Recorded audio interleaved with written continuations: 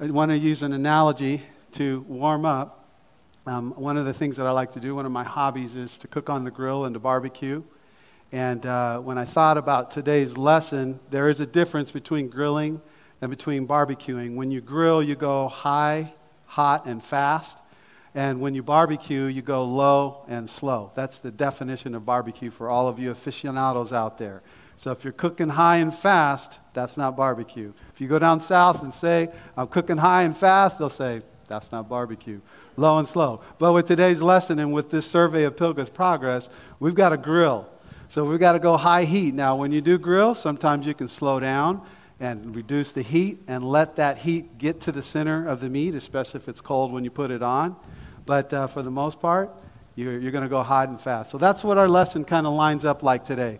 I'm going to try to go hot and fast at the beginning, kind of slow down in the middle, and then end a little high heat, put a little sear on at the end.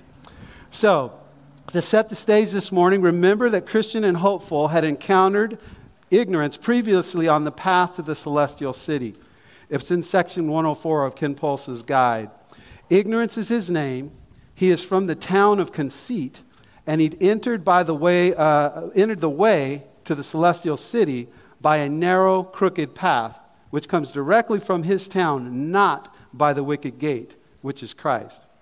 Well, their first conversation did not go well, nor did it end well, because at that point, ignorance was convinced of his religion and would have no part of biblical gospel shared with him by the two pilgrims, which centered upon the truth that we find in John 10. Jesus said, "Truly, truly, I say to you, he who does not enter by the door into the fold of the sheep, but climbs up some other way, he is a thief and a robber. But he who enters by the door is a shepherd of the sheep. To him the doorkeeper opens, and the sheep hear his voice, and he calls his own sheep by name, and he leads them out. When he puts forth all his own, he goes ahead of them, and the sheep follow him because they know his voice. A stranger they simply will not follow, but will flee from him because they do not know the voice of strangers." This is the figure of speech that Jesus spoke to them. But they did not understand what those things were which he had been saying to them. So Jesus said to them again, "Truly, truly, I say to you, I am the door of the sheep. All who come before me are thieves and robbers, but the sheep did not hear them. I am the door.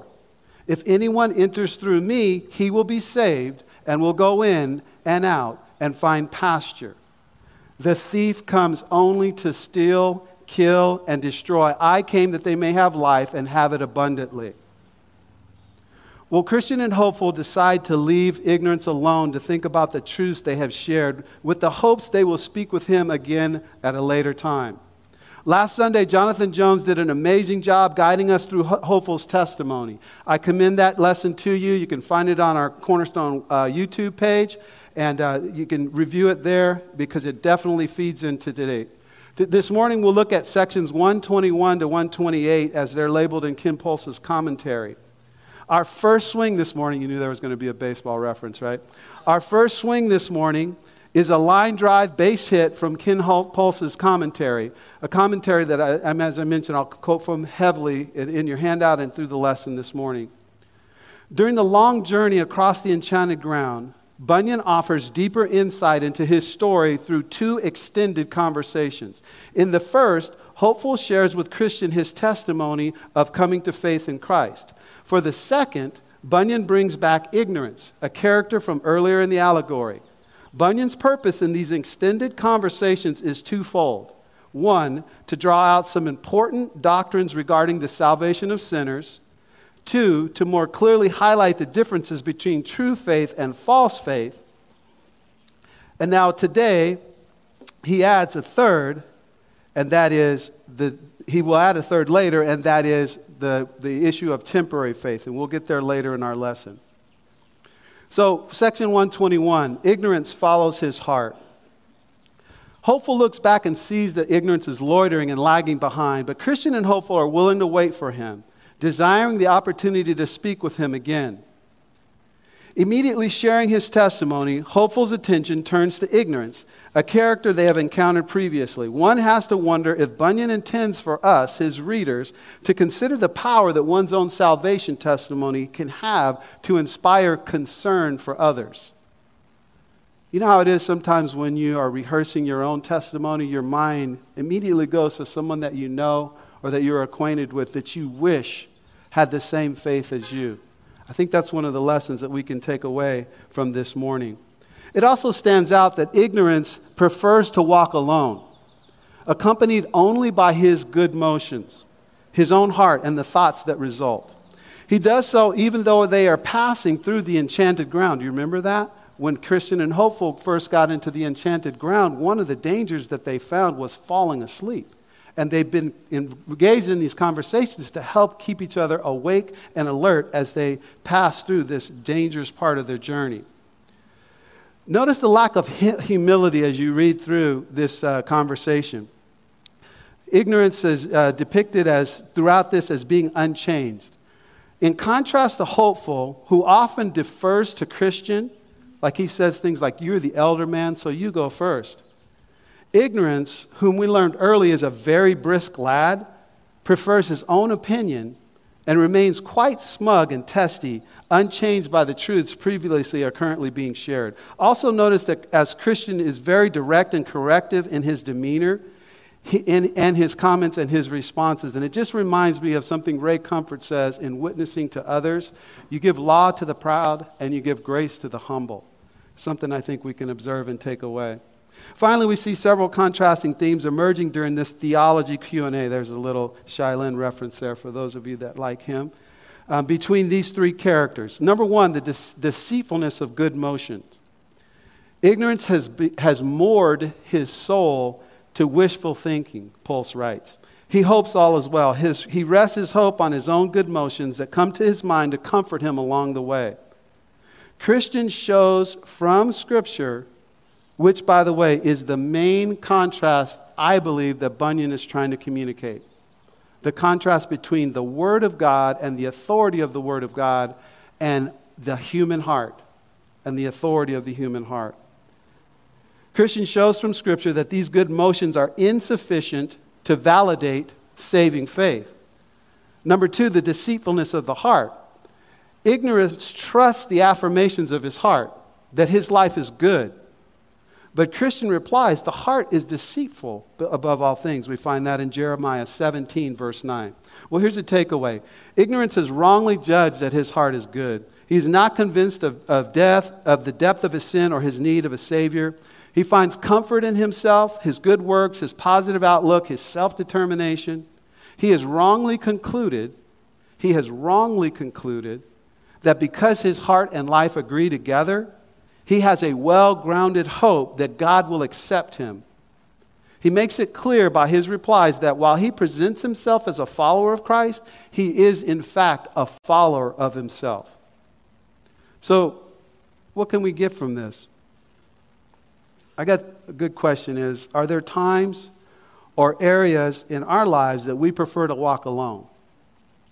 Or rebuff the Word of God? Or rebuff sound counsel? I think John Bunyan would want us to ask ourselves that question. I know you all. Many of you are viewing on live stream. You don't fall into the category of complete ignorance. You're here this morning. But are there degrees in which there are ignorance in each of our lives?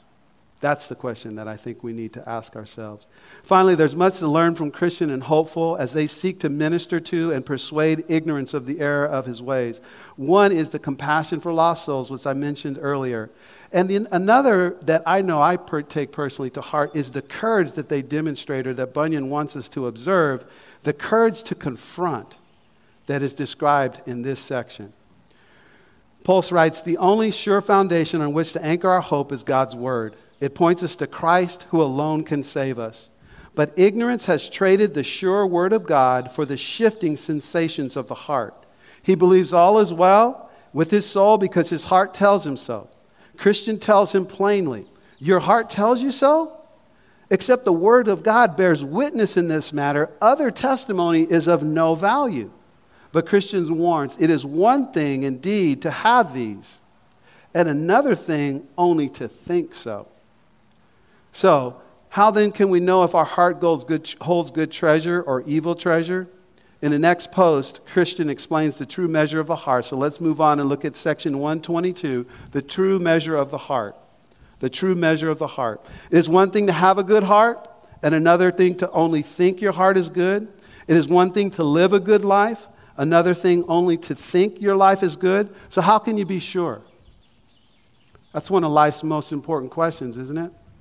How can you be sure? How do you rightly measure the heart?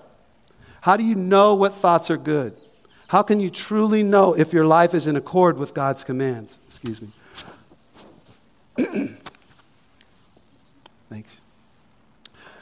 As we look at section 122, let's make a few observations. Notice that for the first time in both of these encounters, ignorance begins to ask questions.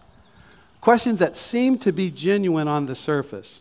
Ignorance says, for example, pray, talking to Christian, pray, what counts you good thoughts in a life according to God's commandments? What good thoughts respecting ourselves line up with the Word of God? When do our thoughts of ourselves agree with the Word of God? But even his questions are telling as they display his main concern, God's commandments and his own good thoughts. Note that ignorance is not seeking truth by asking questions. He really only wants to hear Christian and hopeful affirm what he already believes. So he balks at the truth from Scripture, which challenges beliefs about his heart. Ignorance says, I will never believe that is my heart, and that my heart is that bad. Ken Pulse writes, Christian instructs ignorance. He gets to the heart of the difference between a true believer and a false believer. Ignorance, a false believer, sets his own standards. His understanding of what is right is shaped by how he feels about his place in the world, how he desires to live his life, and how much he has prospered or suffered in this life. Ignorance remains true to his heart. If in his heart he sincerely believes something to be true, then it must be true. But Christian and hopeful look to a better and surer standard. The true measure of the heart is not our feelings and passions.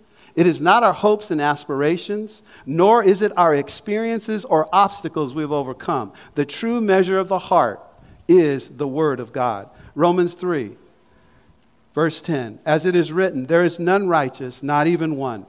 There is none who understands. There is none who seeks for God. All have turned aside. Together they have become useless. There is none who does good. There is none, not even one.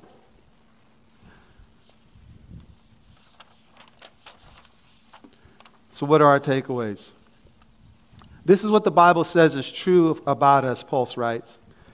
If left to ourselves, this is our natural condition. This is the true measure of the heart. If this is what we believe about ourselves, then we are thinking good thoughts. Good thoughts are not necessarily thoughts about pleasant things. Good thoughts are thoughts that reflect the truths of God's Word. If we anchor our judgments in God's Word, then we will think rightly about our ways. If we acknowledge that what God has said about us in His Word is true, then there is hope that we will be humbled, that we will come to our senses and see our desperate need of a Savior. There is hope that we will stop trusting ourselves, resting in our own righteousness, and look to Christ, who alone gives light to those who sit in darkness and guides our feet into the way of peace. That's from Luke 1:79. What are some lessons and applications here? Ignorance was hindered from coming to faith because he did not believe the truth about himself. His heart was darkened by sin. His life was in defiance of God's law. He was justly condemned. He was a justly condemned sinner in need of God's grace and mercy, but he simply could not believe that his heart was that bad. Why? Because his heart told him so. How often are the questions we ask designed to set up an opportunity to voice our own belief or opinion? How often do we follow our own hearts or go with our guts rather than following the clear teaching or counsel of the Word of God? Well, let's move on to section 123. What are right thoughts about God? In section 123, Bunyan dives a little deeper into right thoughts about God. Pulse writes, if we are to rightly understand ourselves, we measure ourselves according to God's Word. This is a truth of what we believe about ourselves, and it is true of what we believe about God. Having good thoughts about God is not necessarily thinking highly of Him or hoping that He will answer our prayers just as we desire. We are not free to imagine God as we want Him to be. He is not defined by our feelings, our felt needs, or our own sense of justice. If we are to know God truly, we must know Him as He has revealed Himself in His Word. So as we observe here, ignorance asks of Christian, what are good thoughts concerning God? Seems like a great question, as I mentioned before, but Christian and hopeful are making progress in their ministry. It seems like a great question that indicates that maybe Christian and hopeful are making progress. The fact that ignorance is asking questions. But we will see later in section 124 and 125, this is really a setup question from ignorance. Although he appeared that he desired to hear from Christian and hopeful about their views, he really doesn't. Not only being resistant to biblical truth being presented, but also being 100% convinced that, quote, his truth is his truth and their truth is their truth. We'll see that in section 125. Christian responds to the question that ignorance asked, what are good thoughts concerning God, by emphasizing the Word of God. Again, one of the central themes of our lesson today, the Word of God and the importance of it. Ken Pulse lists for us a number of God's attributes found in Scripture. I'll just read through these quickly. You have them there in your notes or access to them. God is solitary. He alone is God. There is none like Him. God is holy. He alone is perfect and pure and righteous. Because He's holy, He hates sin, and He will judge sin. God is supreme. He is above all things. He is first and primary. Nothing is greater. Nothing is higher. God is omniscient. He knows all things. He knows everything about us down to the smallest detail. Nothing can be hidden from God. Nothing can surprise Him or catch Him off guard. God is sovereign. He rules over all things. He is Lord and King. He directs all things and works all things according to the counsel of His will. That's in Ephesians 1:11. God is immutable. He never changes. His word is certain. His plans are certain. His love is everlasting. God is good. He always does what is right and just. God is merciful and gracious. He has provided a way of hope, forgiveness, and life in Christ. And these are just a few of the attributes of God that we find in Scripture. Well, what can we take away here? Ignorance thought he knew God, but he was not thinking good thoughts concerning God. His concept of God was shaped by his experience and his imagination. Christian affirms that the only way to think rightly about God is to think of Him as being, of his being and attributes as taught in the Word of God. But where Scripture confronts his notions, here we go with some applications. Where Scripture confronts his notions, he readily ignores it. It is his unwillingness to submit to God and His Word that has bound him to walk in ignorance. I kind of butchered that. Let me read that again.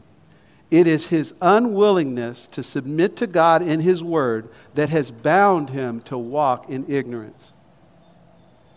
Well, another application, it begins with the question that came to mind. How do we know that Christian and hopeful's gospel isn't circular like ignorance's gospel?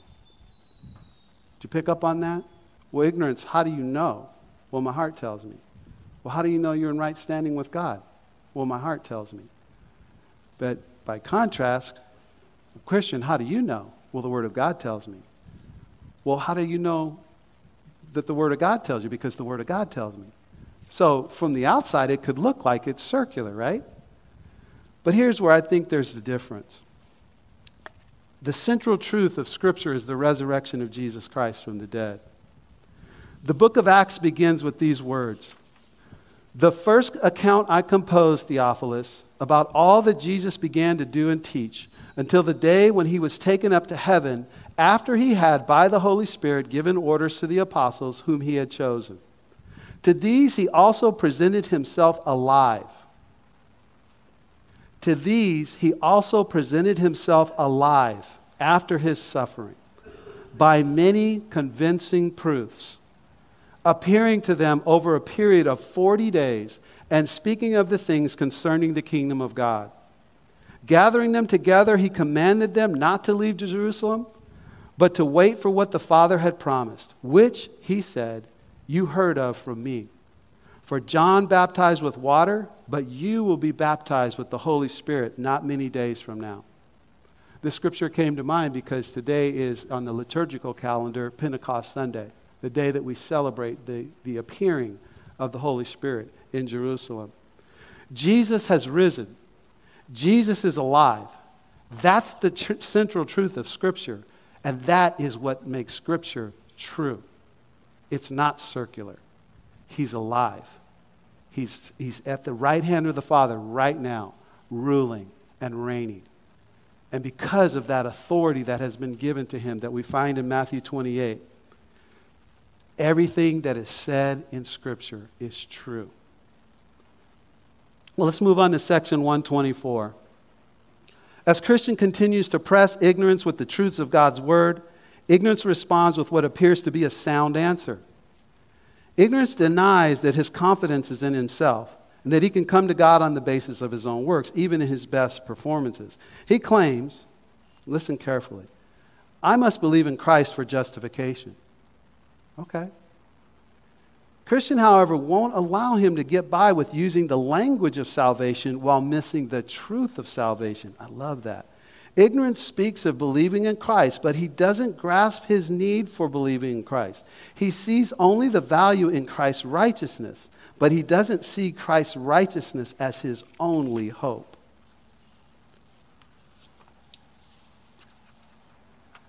This is where the narrative gets very, very interesting to me as I was looking through it.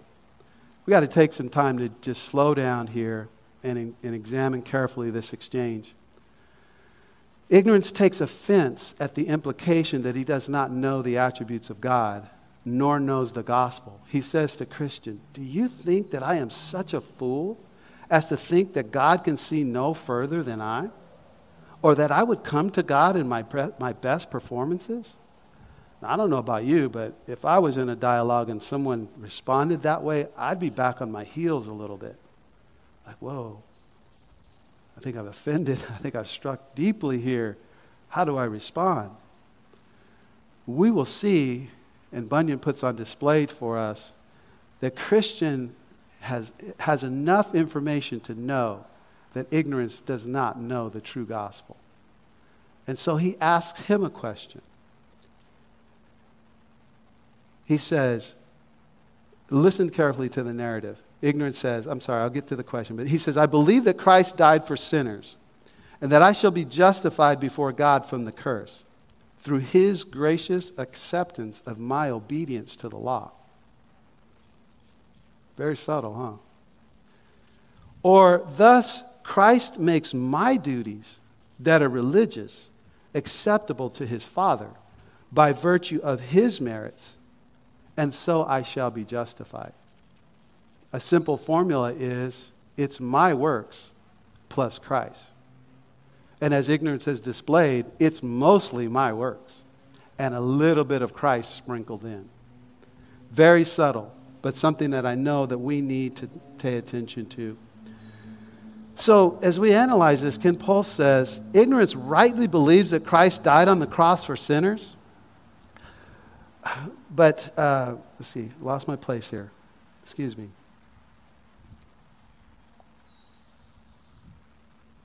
A little bit of old age. This is the eating break. The pitcher's warming up.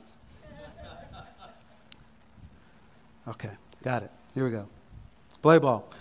Ignorance rightly believes that Christ died on the cross for sinners, but he thinks that his justification rests on his own obedience to God's law, made acceptable to the Father through the merits of Christ's righteousness. Ignorance's error is rooted in a false assumption. He has grossly underestimated the vastness and vileness of sin, and he has greatly overvalued his righteousness in comparison. He believes he is basically a good person. His righteousness as humanly weak, but not filthy. We see a contrast in Isaiah 54. And wretched. We see a contrast in Romans 7:24. He trusts that God will graciously infuse the divine goodness and perfections of Christ with his own sincere efforts of religious devotion, and by virtue of Christ's merit, now fortifying his own, accept him as righteous. Well, Christian rightly concludes that ignorance has a false and fantastical faith. A false and fantastical faith. A little bit more of that law to the proud, right? What ignorance believes is not in accordance with the revelation of Scripture, but contrived from the logic of religion. Though acknowledging Christ for divine assistance, ignorance believes he will be justified by God's gracious acceptance of his own obedience to the law.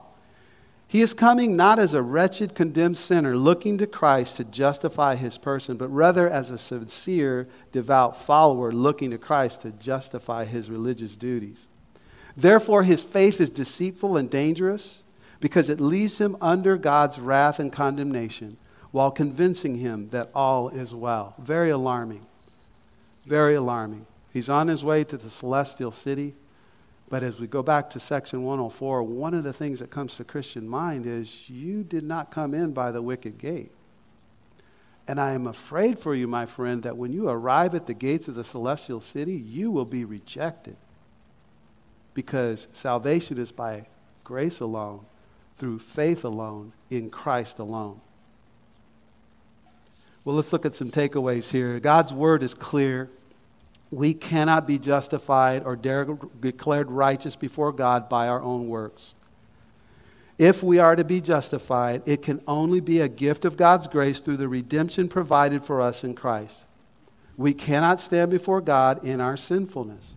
We cannot reach God through our own meager righteousness. We need the righteousness that is found in Christ alone for all who believe in him by faith. God does not justify us by our works made acceptable in Christ, but by grace alone, through faith alone, in Christ alone.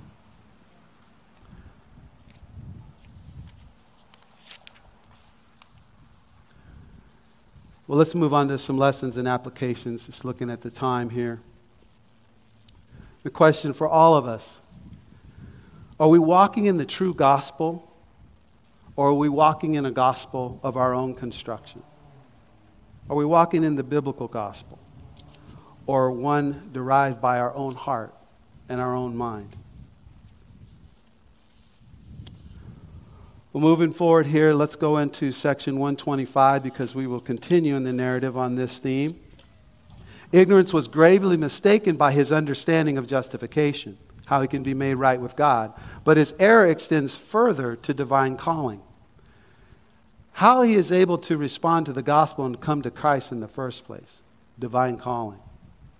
For ignorance, it's no wonder that he is a pilgrim on his way to the celestial city. He fails to see the true wonder and amazement of salvation. Ignorance believes himself to be a man of intellect and reason, capable of setting his own course and making his own choices in regard to following and serving Christ. For him, religion is a personal choice, a choice he was wise enough to make. And at this point in the narrative, Hopeful interjects a question.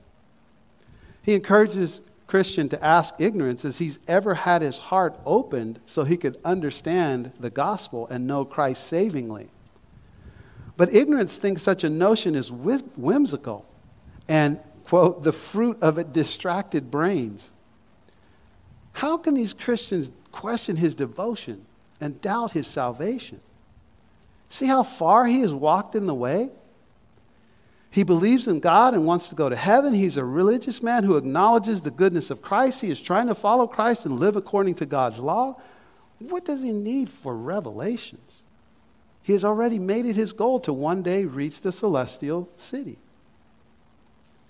Though ignorance is confident that his faith is as good as Hopeful's, Scripture teaches otherwise. Apart from God's grace, we are dead in trespasses and sins. That's Ephesians 2:1. We would remain ensnared in the lusts of our flesh, fulfilling the desires of the flesh and of the mind, and be under God's condemnation as children of wrath. That's Ephesians 2:3. But for God, Ephesians 2:4, who is rich in mercy.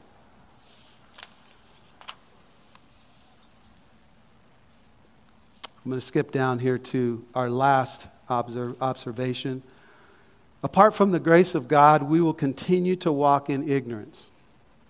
Ephesians 4:17 and 18. This I say, therefore, and testify in the Lord, that you should no longer walk as the rest of the Gentiles walk, in the futility of their mind, having their understanding darkened, being alienated from the life of God because of the ignorance that is in them, because of the blindness of their heart. Well, as we look at some applications, here we see the glorious union of two essential truths. The sovereignty of God, He must give understanding. And the responsibility of man, we must come to Christ. In Christians' counsel to ignorance, Bunyan points us to both truths. We must give God all the glory, for He alone saves. And we must ever plead with men to repent and believe in Christ. For there is no other name given under heaven by which men must be saved. Acts 4:12. Are you walking in grace, or are you walking in ignorance this morning? Have you embraced the biblical calling of God, the divine calling? Well, sadly, we get to the end of this part of the conversation between Christian, hopeful, and ignorance. Christian and hopeful will then close out the dialogue with a poem. And as you read it, it's as if they're reciting it in unison, like it hits them both at the same time, even though they're two different characters. They say, well, ignorance, wilt thou yet foolish be, to slight good counsel 10 times given thee? And if thou yet refuse it, thou shalt know, ere long, the evil of thy doing so. Remember, man, in time, stoop, do not fear. Good counsel taken well saves, therefore hear. But if thou yet shalt slight it, thou wilt be the loser, ignorance, I'll warn thee. All right, let's move on to section 126 here, ignorance and the fear of the Lord. Christian and hopeful, it seems, begin to debrief their second encounter with ignorance during this section. In doing so, they unpack more biblical truth about those who walk in ignorance, even those on the way to Celestial City. Looking at some of our observations, skipping down the list there in your handout, I just want to focus on this one. It is pride that makes us susceptible to worldly fear and immune to godly fear. Worldly fear intimidates and weakens us. It arises from threatening or overwhelming circumstances. It causes us to tremble before men and forget God. It instills anxiety and dread. But godly fear helps and strengthens us. Christian explains how to discern true godly fear. It gives us a list of 3 things. Number 1, it arises from conviction of sin and compels us to flee from sin and helps us see our great need of a Savior. That's godly fear. It removes all confidence in ourselves and drives us to Christ as our only hope. That's godly fear. It instills reverence of God in the soul. Reverence is a spiritual posture of worship that keeps us mindful of God's presence with us. It is an awareness of God that humbly acknowledges and submits to Him as Creator and Lord of all. That's godly fear. Another bullet point. True or right fear fears God and not men. Matthew 10:28 says, do not fear those who kill the body but cannot kill the soul, but rather fear Him who is able to destroy both soul and body in hell. But ignorance does not understand the difference. He equates all fears as weakness and a stain on his devotion. He's a false believer who dabbles in religion but shuns conviction. He's a false believer who dabbles in religion but shuns conviction. He seeks to stifle fear, even godly fear that could eternally benefit his soul. Christian explains how the ignorant stifle their fears, and we have another list of 4 here. They believe all fear is bad and wrongly attributed to the work of the devil. They equate faith with confidence and assurance and see fear as undermining their faith. They believe that they should fear not, so confidently put down their fears. They want others to see them as spiritually strong and pious, so they believe that fear makes them weak and less sure of themselves. So they stifle fear in an effort to feel holy inwardly and appear holy outwardly. Ouch. Well, we live in a day when many have lost the fear of the Lord. People don't live from the vantage point that there's a sovereign God who has created all things and who will one day judge the world. They champion confidence and self-esteem as strength. They disparage humility and fear as weakness. Though they may be religious and acknowledge God's existence, they try to set their own pace and make their own rules. They imagine their own ideas of truth and justice and hold God in contempt for not making the world the way they believe it should be. We must not make the same mistake as ignorance. Godly fear is not weakness. It is wisdom and strength. It anchors us in God and His provision for us in Christ. It leads us to true justice and righteousness found in Christ and His kingdom. Godly fear is indeed a true treasure.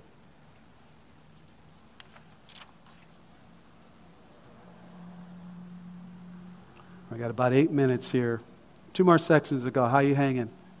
Good? Okay. Give you a little mental break. A little breath. Get some more oxygen into the brain. All right, let's dive into a different topic here, the fleeting faith of temporary. Going back to our introduction, Christian and hopeful are nearing the end of their journey across the enchanted ground. Their extended conversations underscore the contrast between true faith and false faith. Hopeful, like Christian, has true faith. His hope rests in Christ alone. Ignorance has false faith. His hope is carried by his own good motions. Now, Bunyan adds a third contrast, fleeting faith. Christian remembers a former pilgrim named Temporary. His background gives us insight into his spiritual condition. Temporary is from the town of Graceless. He lacks true saving grace. That lies near honesty, though he tries to live an upright and moral life. He lived next door to Turnback, one who abandoned his faith and returned to the ways of the world. Now, as you all know, you could do a whole sermon on this topic, but we're doing a survey, so I'm just going to move through it quickly and trust the Holy Spirit to do what only He can do in our takeaways here. I hope to get to the end because that's where I think the good stuff is. So Temporary was once acquainted with both Christian and hopeful. Before his brief pilgrimage, when he was troubled by sin and overwhelmed with its consequences, he sought them out for help and counsel. Christian and hopeful pointed him to Christ, and though Temporary gave some evidence of following Christ at the beginning, his faith was not enduring. When consequences abated and troubles faded, so did his faith. Temporary represents one whose profession of faith is short-lived. Initially, he was concerned about his sin, determined to become a pilgrim, and zealous for religion. He sought the Lord with tears. He had a convincing testimony. He renounced sin and expressed sorrow for sin. But despite his best intentions and efforts, he lacked the power to change. Though he gave the outward appearance of repentance, he did not truly repent. His love for sin was muted. I got to pause there, because that reminds me of my own testimony. And I would issue this. I know our kids are in class, but maybe some are viewing during live stream, our young people. Be careful that your love for sin is on mute while you're young. Be honest and be careful. Sometimes when you grow up in the church, you grow up in a Christian family, you grow up under sound teaching of the gospel, sin can just lie in a dormant state. Affection for the world can just lie in a dormant state until you get on your own and you have the opportunity to express that desire for sin. Be careful this morning that your desire for sin is not on mute. Be honest about it. Confess it. Get counsel about it. Dive into the Word about it. It will lead you astray. And it happens time and time in the body of Christ. So my heart is for you this morning because I've been there. But by God's grace, He did a work in my life, and I'm here today.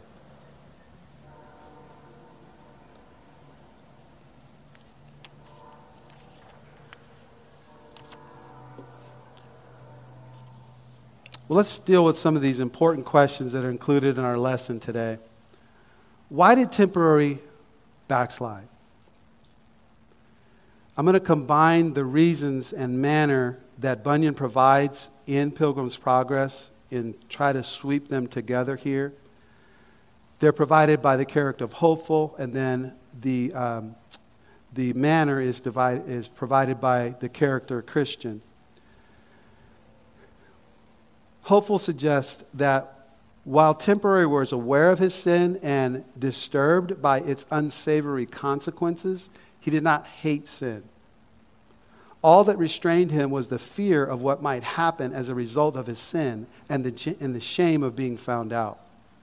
When that fear and shame were strong, he strove to be upright. But when fear and shame diminished, so did his desire to pursue holiness. He feared men more than God, and we've talked about that, so I won't. I'll just keep moving on.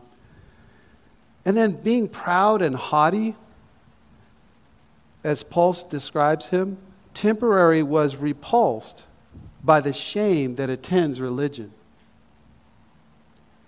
He saw religion as a useful refuge in times of felt weakness and need, but in good times, when he felt confident and strong, he determined that he needed no such crutch.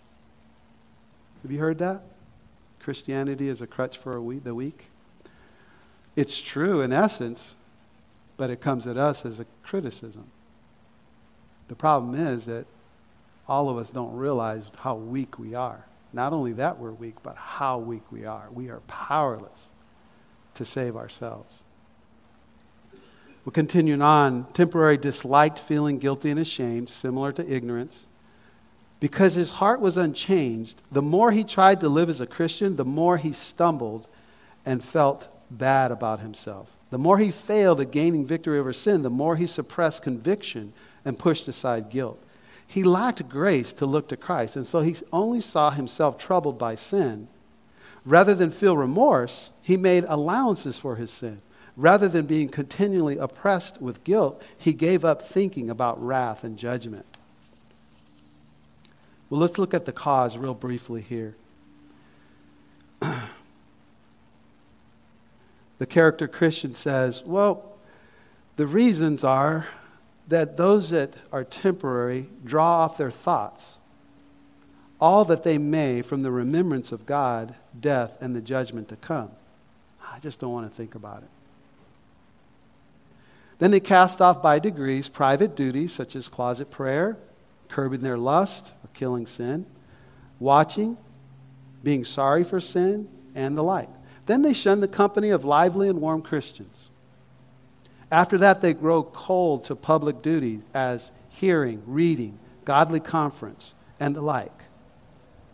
And then they begin to pick holes, as we say, in the coats of some of the godly, and that devilishly, that they may have a seeming color to throw on religion. I just was reminded, how popular it is in culture today to throw shade. Not a new concept. 1678 or so, John Bunyan talks about throwing color on those that have a different opinion, those especially of religion. And they do so behind their backs. Then they begin to adhere to and associate themselves with carnal, loose, and wanton men. You see the slippery slope? Then they give way to carnal and wanton discourses in secret and are glad if they can see such things in any that are counted honest, that they may be more boldly and do it through example. After that, they begin to play with little sins openly, and then being hardened, they show themselves as they are, thus being launched again into the gulf of misery. Unless a miracle of grace prevent it, they everlastingly perish in their own deceivings. Well, folks, I promise I'm going to try to deliver on my promise real quickly. This just reminds me of 1 John 2:18 through 20. I could see that were it all depending on us, all of us would be temporary. But it doesn't depend upon us. And God's word tells us so. John writes in 1 John 2:18 through 20, "Children, it is the last hour. And just as you have heard that Antichrist is coming, even now many Antichrists have appeared. From this we know that it is the last hour. They went out from us, but they were never really of us. For if they had been of us, they would have remained with us. But they went out so that it would be shown that they are not all of us. But you have an anointing from the Holy One, and you all know. Jesus also said in John 10:27 through 30, my sheep hear my voice, and I know them, and they follow me. And I give them eternal life, and they will never perish, and no one will snatch them out of my hand.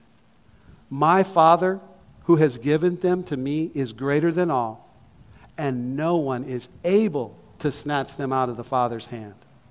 I and the Father are one. Well, we're out of time, so I'm going to close this morning.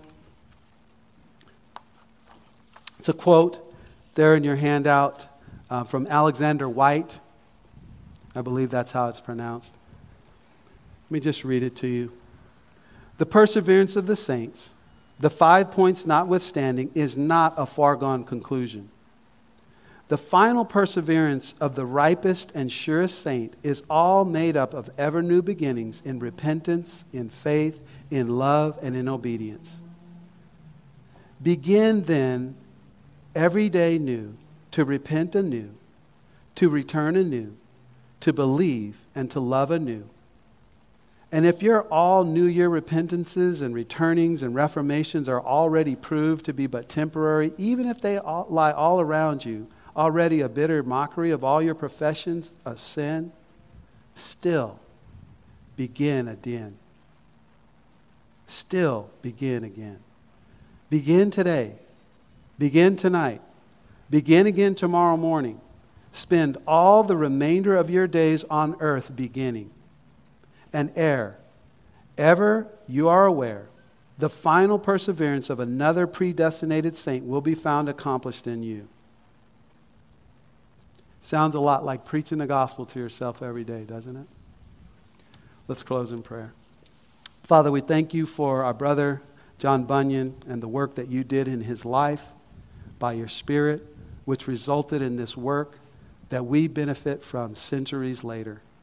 Lord, we thank you for his devotion to your word. We thank you for the way that he has expressed that through the characters of Christian and hopeful, and even through the characters of ignorance and temporary. Because, Lord, there's a degree to which each of us can find ourselves ignorant and temporary in the faith. Father, keep us firm in your grip.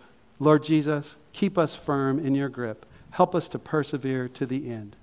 And Lord, help us to be a great benefit to one another, to preach the gospel not only to ourselves, but to others upon every occasion. We ask these things in the matchless name of Jesus. Amen.